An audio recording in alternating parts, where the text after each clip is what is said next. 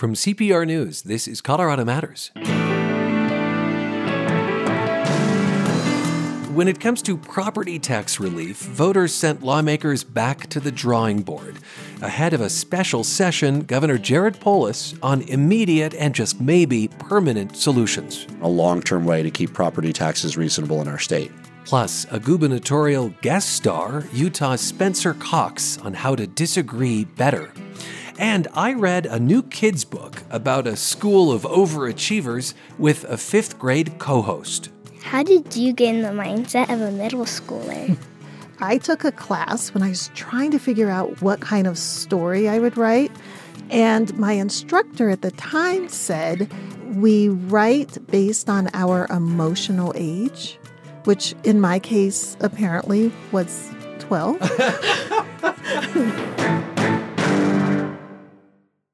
I'm Leanne Clausen, and my husband Bob and I are CPR leadership partners. We are very happy to be able to support CPR, the wider reach, the wider coverage of the world, of Washington, of Colorado, and individual communities across various platforms. All continues to add to the value of CPR, and it truly is a treasure for our state. Connect your passion for CPR with a gift at cpr.org. This is Colorado Matters from CPR News and KRCC. I'm Ryan Warner. Take two. Lawmakers will try again on property tax relief in a special session tomorrow. Voters were having none of their first attempt. This session comes as Governor Jared Polis, a Democrat, and Utah Republican Governor Spencer Cox join forces. They're touting a concept called disagree better. The goal is to reduce animosity in civic life. Governors Polis and Cox spoke with CPR's public affairs editor, Megan Verlee. Governor Polis, let's start with you. The Colorado legislature is beginning a special session on Friday to address property taxes. And this is coming after voters said no, rather emphatically, to Proposition HH, which was put on the ballot by Democrats and backed by you in the spring as the answer to the rising property tax rates. So I'm wondering, now that this is going through a legislative process, in hindsight, is that where these policies should have been all along? Well, I think that Democrats, Republicans, Coloradans agree that we need short-term relief. I also think that there's a Rubik's Cube of a long-term problem there, and Prop HH was a good faith effort at solving that. The legislature coming in next week is not going to be able to solve the 10-year picture, the 20-year picture. What they are going to hopefully be able to do is provide immediate relief to homeowners across our state. And the reason that they had to come in early is January is simply too late to do that. So the fundamental issue here, though, is that Colorado is a great place to live, and as a result, home prices have gone up. The problem is that many people's incomes haven't gone up at the same rate as the value of their homes. And so unless the legislature acts, and I'm confident they will, people could be facing 30, 40, 50% increases in their property taxes next year. And there's a chance to avoid that for a year and then work on what that long-term solution is, what kind of cap is needed. Prop HH had a cap, but maybe it's a different kind of cap, but how we can prevent this from happening again in the future. Well, given that voters have spoken on HH, do you think the legislature should avoid some of the mechanisms that it had that voters have now rejected, like using Tabor refund money to backfill property tax cuts? Well, everything was in HH. So, everything from making the senior homestead tax exemption portable to cutting property taxes. So that's all the realm of solutions. It's the same things that are out there. There's Tabor surplus. Republicans have said, hey, can we use some of the reserve? We said, yes, we're open to using 1% of the reserve. It's really about figuring out how big the property tax relief is, and we certainly want the bigger the better. How much you then need to share with local government, and local government has done very well over this assessment period. And certainly there's areas of our state where perhaps their increase in assessments has not kept up with inflation, where they only had 5% value in homes increase. I think everybody, the Republicans, Democrats, feel that of course they should be backfilled. They should not be hurt by a reduction. But areas that had 40, 50% windfalls, the voters in those areas didn't necessarily get to vote on that either. And many of these special districts, and this is why it's complicated. There's 4,000 special districts that are funded through property tax, everything from fire districts to library districts to you name it. So again, I think in the short term, provide relief. I'm also hopeful that there'll be a blue ribbon bipartisan process panel that comes out of this legislature that really, in the spirit of disagree better, can work through the very complicated trade-offs on this issue and come back with thoughtful recommendations around a long-term way to keep property taxes reasonable in our state. Well, to bring in the disagree better concept, I have to say that the reporters I work with who've been asking around about what might happen during the special session are frankly a little worried it could go off the rails. There are hard feelings around HH between Republicans and Democrats, even amongst the Democratic caucus. Are you worried that these disagreements might not be better, that this really could be a vitriolic session? Well, look, elections come and go, and people have their say, and then it's up to the people who serve to come together around solutions that help reduce the cost of living in Colorado. I think that's a basic value that Republicans and Democrats share. The cost of living has gone up, in many cases more than the rate of inflation. There's a broader conversation, and our focus is on reducing the cost of housing, and that's a big value and goal of mine during my second term as governor. But property taxes are part of that equation because that increases the cost of living for people in our state. So it doesn't solve the cost of living and housing affordability, but it certainly creates a bigger hole to dig out of on making living in Colorado more affordable if property taxes go up too much.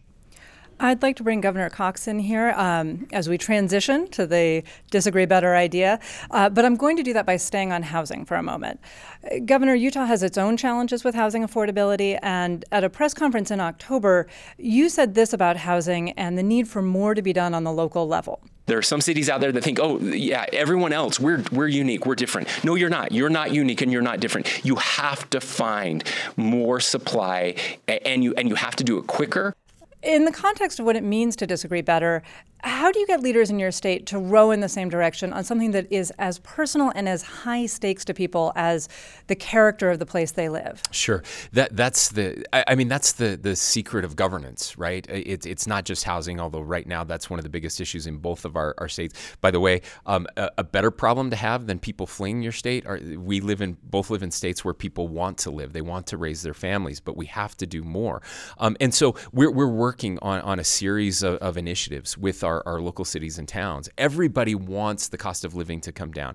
Everybody wants their kids and grandkids to be able to live here. A lot of people just don't want to see those houses from their front door, right? The kind of the NIMBYism that we're seeing. And so we're going to have to change some of those incentives for sure. We're working very closely with our League of Cities and Towns. We're working closely with our developer community, working with the legislature, trying to figure out what are the incentives right now? Why are we not seeing these types of homes built? Starter homes. That I'm very focused on starter homes right now. Home ownership has been foundational to the success of our country. It's a way for people to start building that equity. It makes people feel rooted in their communities. They give back the social capital piece of this. We're losing an entire generation of homeowners that are forced to rent longer, and rents are going up. And so we know we need more supply, and we're going to work through this. We are. I've just had recent meetings with some of the leadership of our cities and towns. They heard that quote very loud and clear. It definitely got their attention, and they're coming up with ideas. And that's what we're. I don't want to penalize people. I want to inspire people, and we're starting to see more of that. Governor Polis, I'll ask you a similar question because obviously land use is a chief issue for you right now. And similarly in Colorado, it's been managed locally, but you've said it's time to take a statewide approach. When you are taking that approach, how do you genuinely ensure that local leaders who disagree about what you want to do feel like they're being heard, feel like they're part of the disagreement productively? Well, I started by having a number of town halls across the state. We had one here in Fort Collins, Pueblo, Grand Junction, Aurora. Invited local leaders and many others to really a convening where we really talked about the future of housing was central in all of them. I mean, that wasn't seated, but housing came up as the top topic, the cost of housing in everywhere we went. I mean, there's other issues too. People talked about water, people talked about education, but I mean, it's fair to say that, we're being responsive here in trying to make living in Colorado more affordable because that's also what local governments want, and they understand that. Look, in many ways, it's the same problem Utah faces. The very kind of homes that are the most affordable to buy in the 200s and 300s and 400s, which tend to be smaller, maybe they're accessory dwelling units, maybe they're quadplexes. These are exactly the kind of homes that have not been allowed to be built in close to sufficient numbers for decades. This is not something that's recent. It's like an accumulated deficit of the most affordable kinds of housing, which have actually been the hardest to get allowed to be built in our states. And it's not rocket science. That's just why we are where we are. So something isn't working. So let's just have an authentic, thoughtful conversation about how we change that. So rather, if we fast forward 5 years, we don't have a greater deficit of units that are affordable and more expensive units that are further from job centers and towns, but we can make a course correction here and figure out a way where we can have more homes that people can afford to buy, including multifamily, closer to job centers to make life more convenient and lower cost for Coloradans. Governor Cox, you've mentioned that the Disagree Better initiative is not about getting everyone to agree, that would probably have a different name if it was, but about getting them to a place where they don't hate each other. And I'm curious if there's a policy area that you have worked on as governor that you can talk about where you feel like that approach succeeded and what the impact was, or one where you tried it and it did not work out? Well, I think I can give you maybe a combination of both. And we just saw it this past legislative session. Obviously, the culture wars are raging across the country. I lament that. I think there's a better way to do things. We worked really hard to try to bridge some of those gaps in a very Republican state, a very conservative state. We knew there were going to be a couple issues coming up in our legislative session that were very divisive. One of them was on trans health care for minors. And so, again, in an effort to try to disagree better, I invited the trans youth and their parents and leaders in that movement to the governor's mansion together with legislative leadership and the bill sponsors who would be running those bills in an effort to bring them in to see each other's humanity. There was no agenda. We had some food. We got to know each other. And I do think it helped during the discussion. The debate in Utah, I think, was much better than the debate in some other states. There were some changes made to the bill based on that. But at the end of the day, they were very disappointed that the bill passed, and they were very angry that the bill passed and that I signed it into law. And I understand that. At the same time, I have to give credit to the leaders of the LGBTQ community, Equality Utah and others, who didn't take the opportunity to just burn it all down and fundraise off of it and call people terrible names. They stay engaged. And so when a second issue came up around conversion therapy, there was an effort to reinstate conversion therapy, a terrible practice that has been very damaging to our LGBTQ community. And there were two very conservative legislators who were trying to bring that back. They met together for weeks on end. They kind of locked themselves in a room, tried to figure this out, and they came out with a solution that actually banned conversion therapy permanently in the state of Utah. And it was voted on unanimously, again, by a very conservative legislature. And I think it's just a great example of the way in the most controversial issues, if we're willing to sit down and have the hard conversations and try to find some sort of common ground, we can often come up with solutions. Not always, but sometimes it works that way. Well, I think that gets to a big question I have about this effort, which is when you talk about disagreeing better, is it alighting the fact that for many people, the political disagreements in the society over LGBTQ rights, over racial equity, over the climate, are literal matters of life and death and may not be a place where a polite disagreement feels possible? We're not just talking about a polite disagreement, right? We're talking about profound disagreement. We're talking about staying true to the things that you believe in. But I get that question all of the time, and I love to push back on it because I always say, how's your way working, right? Have you ever changed anybody's mind by attacking them, telling them they're racist or homophobic or whatever? It doesn't change anybody's hearts and minds. And again, on this very issue, I give credit to Troy Williams, who's the leader of Equality Utah. We disagree on lots of things, but this guy actually bought a booth at the Republican State Convention. He showed up in a place where he was not expected to show up. He was told he should not do that. He was told that by Republicans and by Democrats. He was told by his own allies that this was the worst thing possible. And he showed up and he engaged with people. And it was transformational. It was incredible to watch. People who screamed at him, hated him, who gave him a hug and apologized when they were done discussing. Like I whenever I hear this, I say, yeah, keep doing it your way and you will get absolutely nowhere. But if you want to get somewhere, you have to be willing to engage on these topics. Governor Polis, what are your thoughts on that topic? No, look, I absolutely agree. I mean, yelling at one another doesn't work. Disengaging from the process doesn't work. What it takes is doubling down on the commitment to have the thoughtful discussions and ask questions. And maybe there's room that you can find that didn't exist before. And I understand, of course, that many people have fear of what the other side is trying to do to them. And I think start with asking the questions is, are you actually trying to do this to me? Is that what I'm hearing in my own echo chamber, or is that what you're trying to do? If so, is it all of you? Is it some of you? Why are you trying to do this? I mean, ask these questions and have those discussions, because the alternative is scary for the destruction of civil society and the cohesion of our country. So I find this a very interesting week to be talking to elected officials about disagreeing better, because obviously, if you've been watching what is going on in Washington, where things have gotten almost physical among people who disagree with each other, or actually have crossed the line into physical conflict. What do you say to people listening to this who say, why are politicians telling me how to disagree better, when that is not what we are seeing in our politics? Well, I think you need some politicians to be talking about this, and I can't thank Governor Jared Polis enough for his willingness to go on this journey and to have these conversations. We don't represent every politician in the country, and it's precisely because of those things that are happening this week that we need people. We've been told that governors are the last adults in the room when it comes to politics. Obviously, not all of us, but I think most of us are trying to do it the right way, and people are tired of it. And the numbers show that. We have an exhausted majority in this country. They hate where our politics is right now. They're looking for any sign of something different, any sign of life, and we're trying to offer that. That being said, I'm going to screw up a lot, you guys. I mean, it's really hard to try to be the face of this when I'm running for re-election next year. My first instinct is to fight. My first instinct, it's human nature to do that. But these virtues that we've held as Americans and as civil leaders for so long are more important today than ever before. And so I think that most people, and I know because we're hearing from them, most people are just grateful that anybody's willing to have this conversation.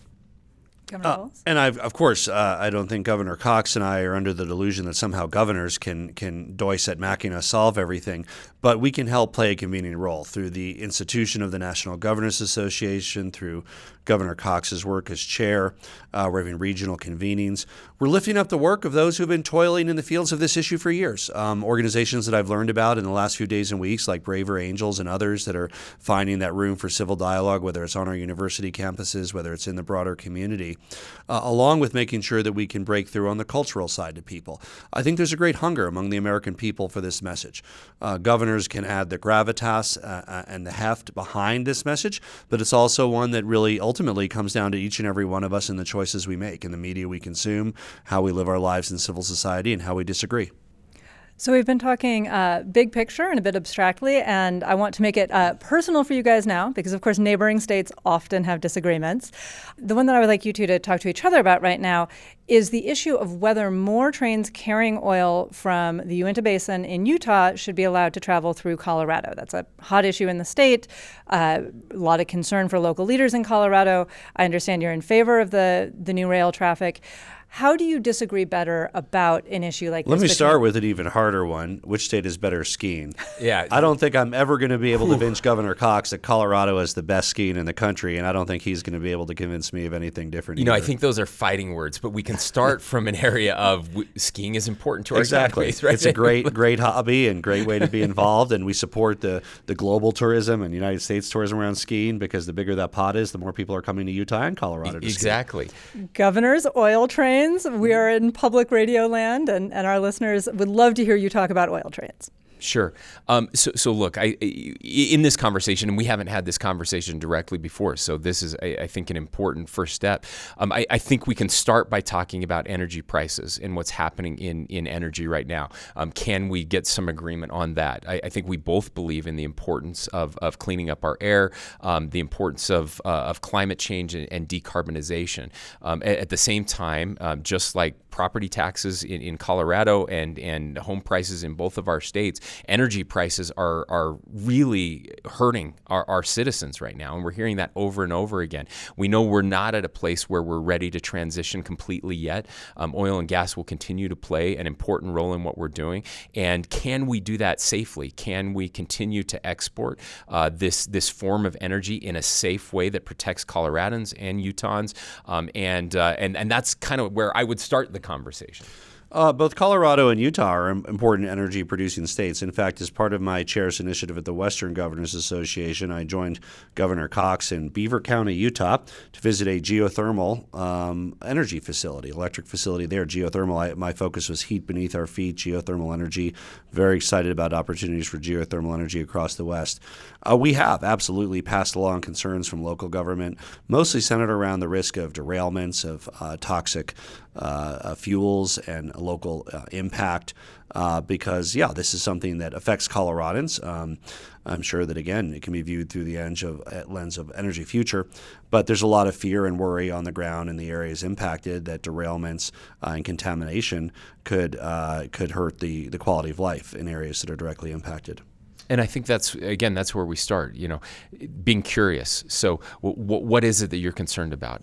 Are the fears derailment and the potential for toxins to be released? Let's start there. Let's talk about how we can then figure out how to make it safe for those trains, if that's ever approved, to come through those communities without adding to their fear of something terrible happening. And I would just add, it's not so much something to be in this case to be worked out between governors. It's at the federal level for decision making. Exactly. So yep. I mean, I'm sure that you provided input, we provided input, and I'm comfortable with the process. We've certainly, Senator Bennett, Senator Hickenlooper, Congressman Neguse, Representative Boebert, they've all let their concerns be known and provided that appropriate input. We've also passed along input to decision makers. And I think here's a great example. Again, there is a process in place, right? It doesn't mean this may be a zero sum. One of us gets our way and the other one doesn't, right? And we'll go through that process and we'll see what happens, and then we'll challenge that process and accept that process. But what you don't hear is us demonizing each other, like those evil Utahns who are trying to bring their terrible oil into our state. That's not the conversation we're having. So to wrap up on that note, Governor Cox, you mentioned on your wife Abby's podcast that you worry that not learning how to disagree better could lead to civil war in this country. And I wonder why you put the stakes that high. Well, look, I'm not a politician who's prone to hyperbole. I'm a generally very optimistic person.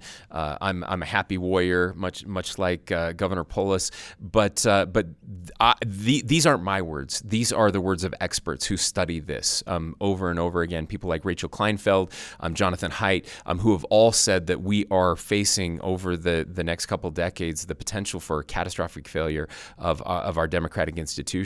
And I often ask people, how does this end? Where does this end? This train that we're on right now, and it either ends with us figuring it out and changing, and I'm hopeful we can do that. Again, the numbers show that a majority of Americans want to change, that pendulum swing, and we'll start to swing back the other way. But another way that this ends is with people shooting each other, and we've seen that before in our country. We heard experts just yesterday from Harvard, from others, from the Constitutional Center, tell us that what we are seeing here are the worst fears of our founders. That what we are seeing here, it's 1850s like, and we cannot sustain this. However bad you think it's probably worse right now as we're crossing all of these checkpoints. And so there are a lot of people out there using fear to divide us. I say this again. They say this because it's real, and I'm hoping it will wake us up in a way and help us understand that we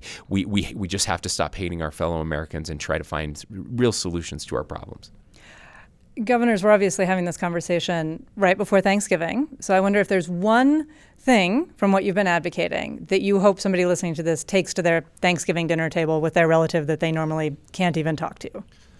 I think many families have different ideas in their family, and there might be somebody trying to explain, non-binary to a great aunt and just show that intellectual curiosity. I mean, I think it's not afraid to, to say, okay, this is how I consider myself. How do you consider gender? Okay, you say it's male, female. Tell me why. What if I What if the person doesn't feel comfortable as either? I mean, these are topics that too often are taboo, and then that only reinforces people in their cultural warrior silos when they think that there's no hope of the other side ever understanding, and there's only a culture of fear and derision with regard to the other side. So it starts with families, starts with having these conversations. They're not easy, but there's constructive ways to have them, and there are truly ways to disagree better. Yeah, Governor Polis hit it. We tell people all the time to be curious. Ask that magic question. Tell me more about why you feel that way, and then be humble, be open, be kind. One of the best things about what we've been working on, this Disagree Better initiative, I get messages all the time from people who have said, I haven't talked to my dad about politics in years. I have a brother or sister. We never talk about this, or we don't even talk. We've stopped talking years ago, and they said, we've taken these practical tools. It's important to me, and we're re-engaging and we're having these conversations, and that's the most gratifying piece. Yeah, again, I don't pretend that we're going to be able to change a couple governors, change the country overnight, but if we can change some individual families and help them have those conversations, then what we're doing is worth it. And at the end of the day, our elected officials really echo and represent the same way that civil society and people in general talk about these issues. And if it breaks down at the family level, how in the world do we expect our elected officials to be able to repair it? So this kind of disagree better concept needs to occur at all levels of civil society. And of course, that means in our families, our friend networks, all the way up through all the politicians across the land.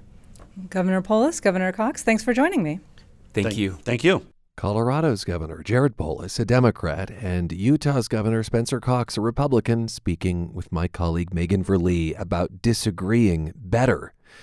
And lawmakers in this state will try to do that very thing in a special session focused on property tax relief. It starts tomorrow, and you can follow its progress on air and online at cpr.org.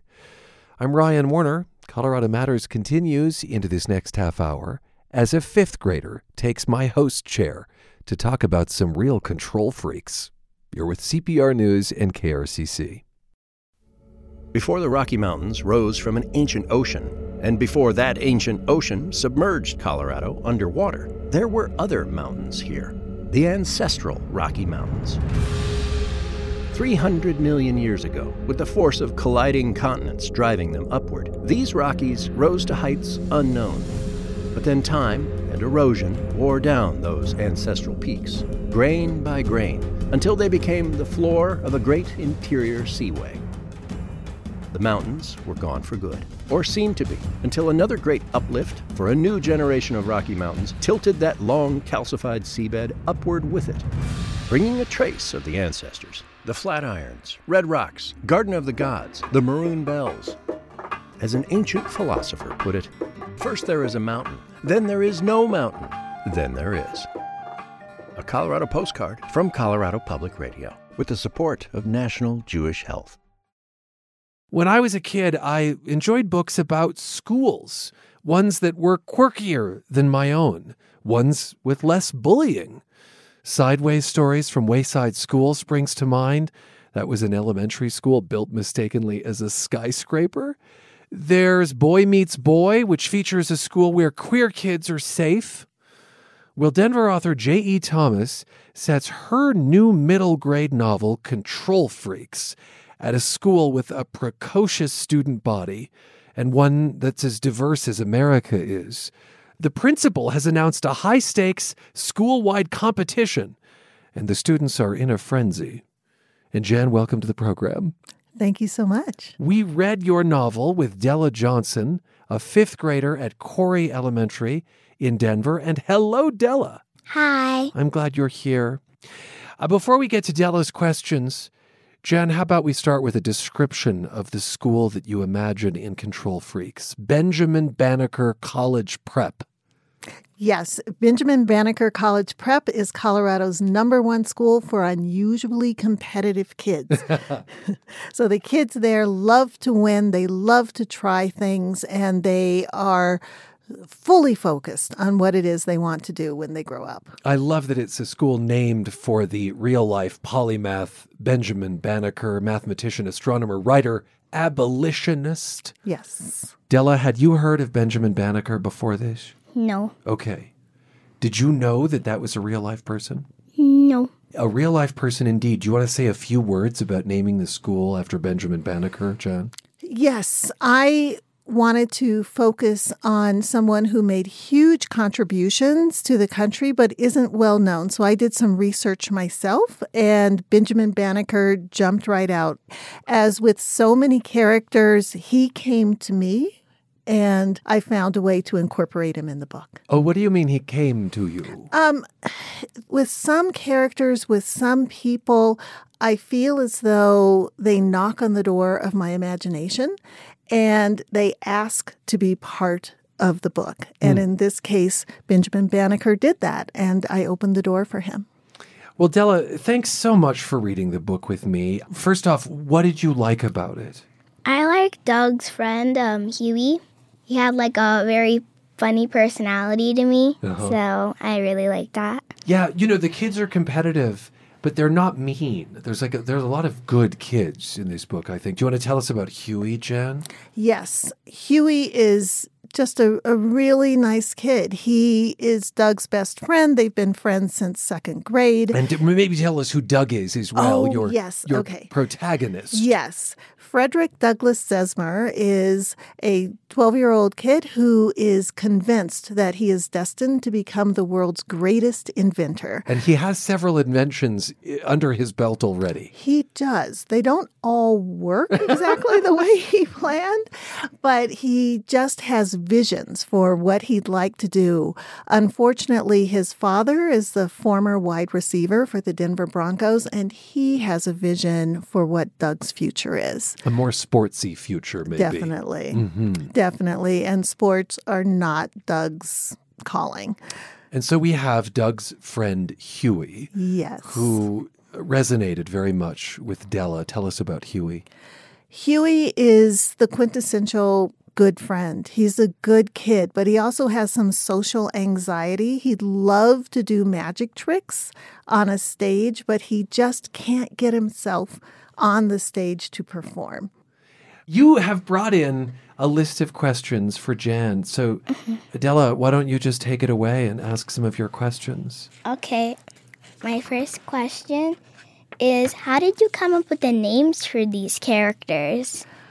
That's a really good question. Some of the names they just came to me, like Huey Linkmeyer. I don't know exactly where that name came from, though I did go to school with someone whose name rhymed with Linkmeyer, so maybe that's where that came from. But other names like Paget Babineau and TW, they just popped into my head. My second question is, did Doug's mom let him go to GadgetCon? At the very end? At the very end? Yes. Oh, we're just giving away spoilers here. I know. It just sort of slipped in, but I had to answer that question. Yeah. So GadgetCon is sort of the ultimate conference for someone who loves to invent. Yes. And this was a major goal for Doug. It was, because he really wanted more than anything else to prove to his father that inventing is just as important as sports. And the only way to avoid going to summer sports camp was to be invited to Rocky Mountain GadgetCon. GadgetCon. Mm-hmm. Have you ever thought about inventing something, Della? Mm-hmm. You have. Would you tell us about that? I thought about inventing with one of my friends that we invented like a little house for my dog. What is your dog's name? Rikia. Rikia. And why did Rikia need a different kind of home? What made you think about inventing a different kind of home? Well, we just thought it would be cute for her laying around and next to us. So we invented the little house, we put some things in it, and she really liked it. I remember the notion of invention just captivating my imagination as a kid. What do you think that's about, Jan? And I ask you this partly as author and partly as someone who has helped run a school before. I think the nature of inventing and the fun of inventing is that you see a need that's unmet, and then you figure out how to solve that problem, how to create something so the world is better after you finish your creation than it was beforehand. Mm-hmm. And there's such a sense of pride, such a sense of accomplishment that comes from that inventing it's just the way to go. How did your own education career influence the writing of this book? Great question. So I knew when I was about 4 years old that I wanted to be a storyteller. That was my goal. I would make up stories. I would daydream. I would write fan fiction, even though I didn't know it was called that at the time. But that was not the dream that my parents had for me. And so I followed the path that they had. And in this case, I wrote a story about a boy who convinced his parents to let him follow his own dream. Mm-hmm. Is there another book? Well, there definitely will be another book from me. But I guess the question that you might be asking is there a sequel to this book, right? Yes. Do you want a sequel, Della? I want to see what will happen in the sequel. Just maybe a mini book. It doesn't have to be very big. Uh-huh. That's a great idea. I will definitely keep that in mind. Should it be a regular book or should it be a graphic novel? What do you think? I think it should be a regular book, maybe with a picture or two. But I just don't think the sequel should be really thick. Okay. Great. Della is like me. We found out before we started taping that we both like shorter chapters. Mm-hmm. So I like that we're making requests of you, Jen, just specific requests. Well, here's what I will promise you. I will text my editor as soon as we finish, and I will tell him that we have a specific request. Speaking of texting, there are chapters in this book, maybe you noticed this, Della, that are in text. They're text threads. They're texting. And it's between this character, we've invoked her name, Paget Babineau, and her grandmother. Will you tell me and Della more about writing those chapters? Yes. I wanted to step into the minds of each of the characters, and that meant that the way they presented their stories would be unique to them. Paget has a wonderful relationship with her grandmother, and in fact, she lives with her grandmother, but she doesn't have her own technology. She doesn't have her own phone. She has to do, I think you mean the email chapters, right? Oh, yes, it's email, isn't it? Yes. Because she doesn't have a phone. Right, exactly. So she has to communicate with her grandmother via email, and that's how we see a different side of this girl who is really kind of scary to the other students. And I think that what it conveys is the economic diversity in a particular school and the economic hardship and the fact that this young woman is worried and clearly taking care of her grandmother to some extent. Exactly. It's about the responsibilities that are on some kids' shoulders. Exactly. And even in a school that has as many resources as Benjamin Banneker College Prep, there are still some students who attend who are facing economic hardship. And I wanted to make sure that we saw those kids. Della, what responsibilities do you have? I'm just curious. What do you mean? Well, I don't know. What are your chores or? I have a responsibility. I have to take care of my hamsters, both of them. So you have dogs and hamsters? I have 4 pets, 2 dogs, 2 hamsters. Okay. And so the understanding was if you were going to have pets, you had to take care of them. Yeah, so I have 2 hamsters that I had to take care of. Every single day I have to check their food and water. I have to make sure they're healthy. And you have to keep their cages clean, I guess. Mm-hmm. I had fish as a kid, and keeping the fish tank clean was always a pain in the you-know-what. Have you had fish? Yeah, I had 3 fish, and they all died. Okay. For the same reason. I didn't feed them, and I didn't feed them. Okay. Which of the characters do you think grew the most from the beginning of the book to the end, or changed the most? I want to say either the father that he was arguing with or probably the mom. Mm-hmm. Exactly. I agree with you. I think Doug's dad changed the most, the football player. Yeah, the former Bronco. Yes, exactly. And also his stepbrother changed quite a bit as well. His stepbrother was enrolled at a different school. Yes. And desperately wanted to get into Benjamin Banneker. Or at least his family desperately wanted him in Benjamin Banneker. And I think that character sets up the tension between academics and sports.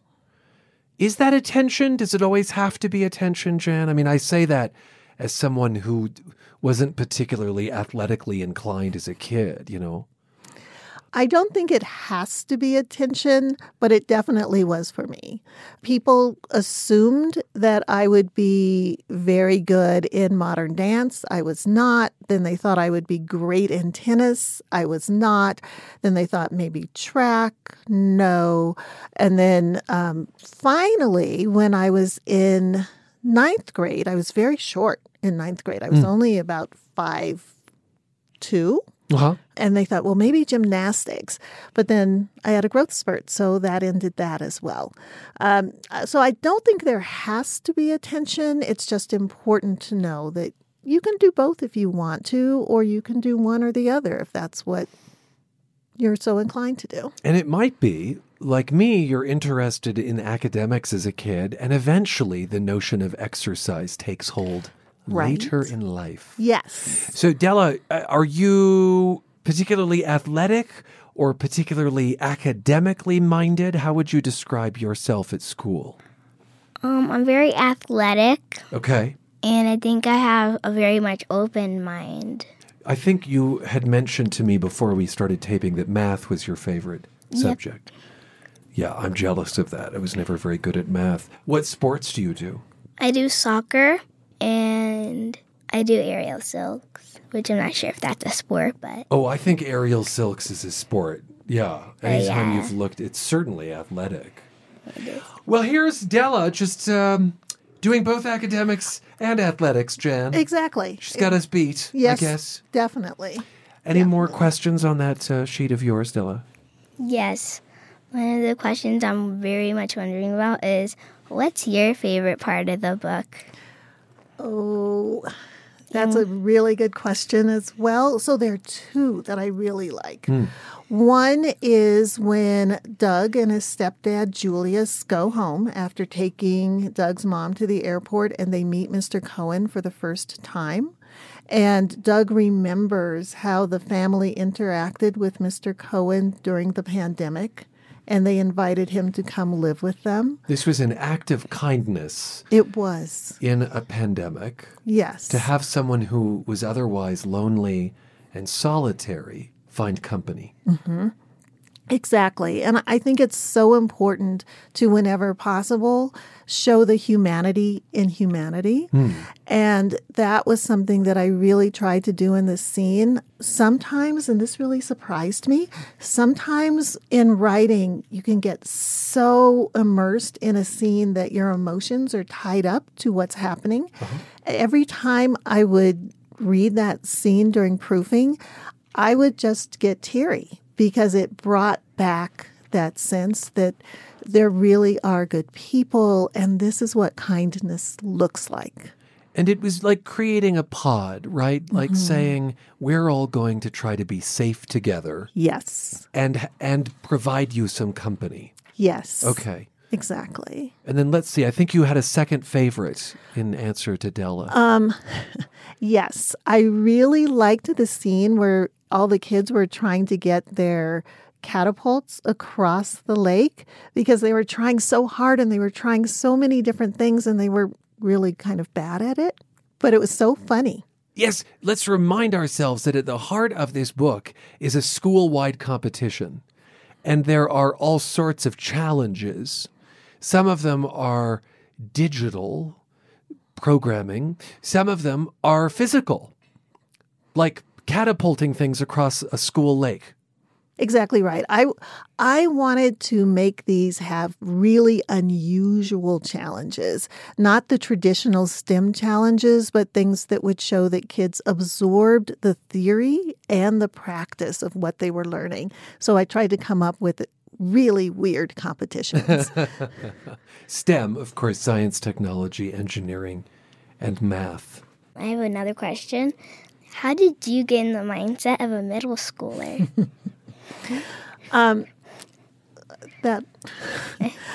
So there are a couple of ways I can answer that one. One is I took a writing class, when I was trying to figure out what kind of voice I would use and what kind of story I would write. And my instructor at the time said that we write based on our emotional age, which in my case apparently was 12. So I was able to slip right into that. And then also because I was working at a school for so many years, I would see kids. And I think one thing about writers is that we are observers. So we'll just look and see what's happening, but we don't really say a lot. So I was able to watch kids, and that's it. Why might you be stuck at 12? Did you like that age? That is a very good question. I don't think I did, really. I think when I was 12, I wanted to be older, but I just sort of stuck there. How old are you, Della? I'm 10. You're 10.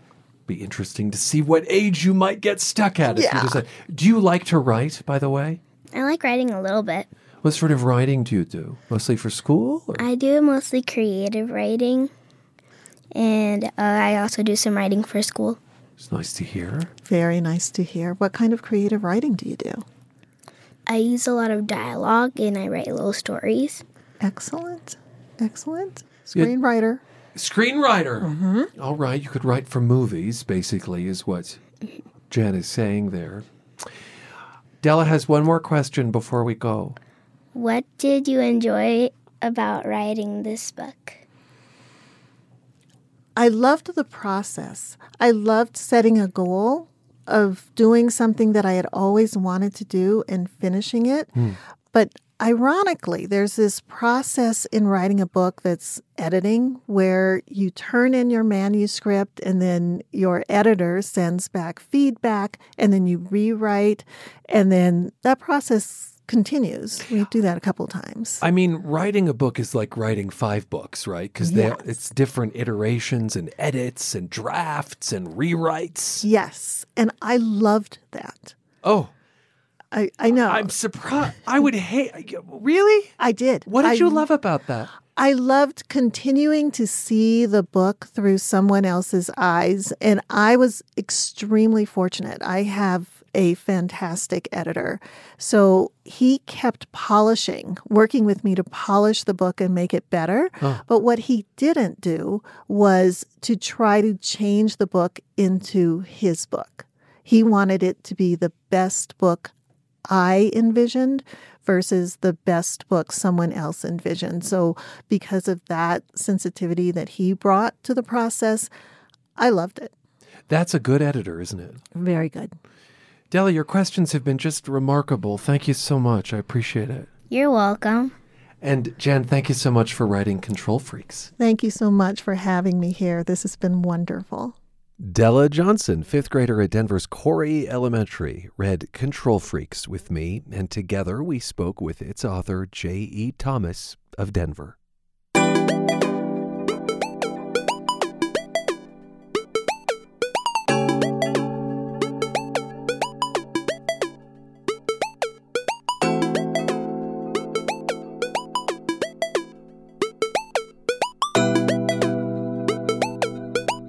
Thanks for spending time with us, and thanks to my fellow Control Freaks.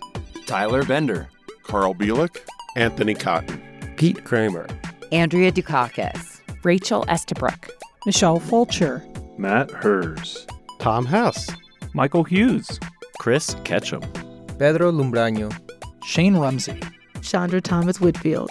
And I'm Ryan Warner. This is Colorado Matters from CPR News and KRCC.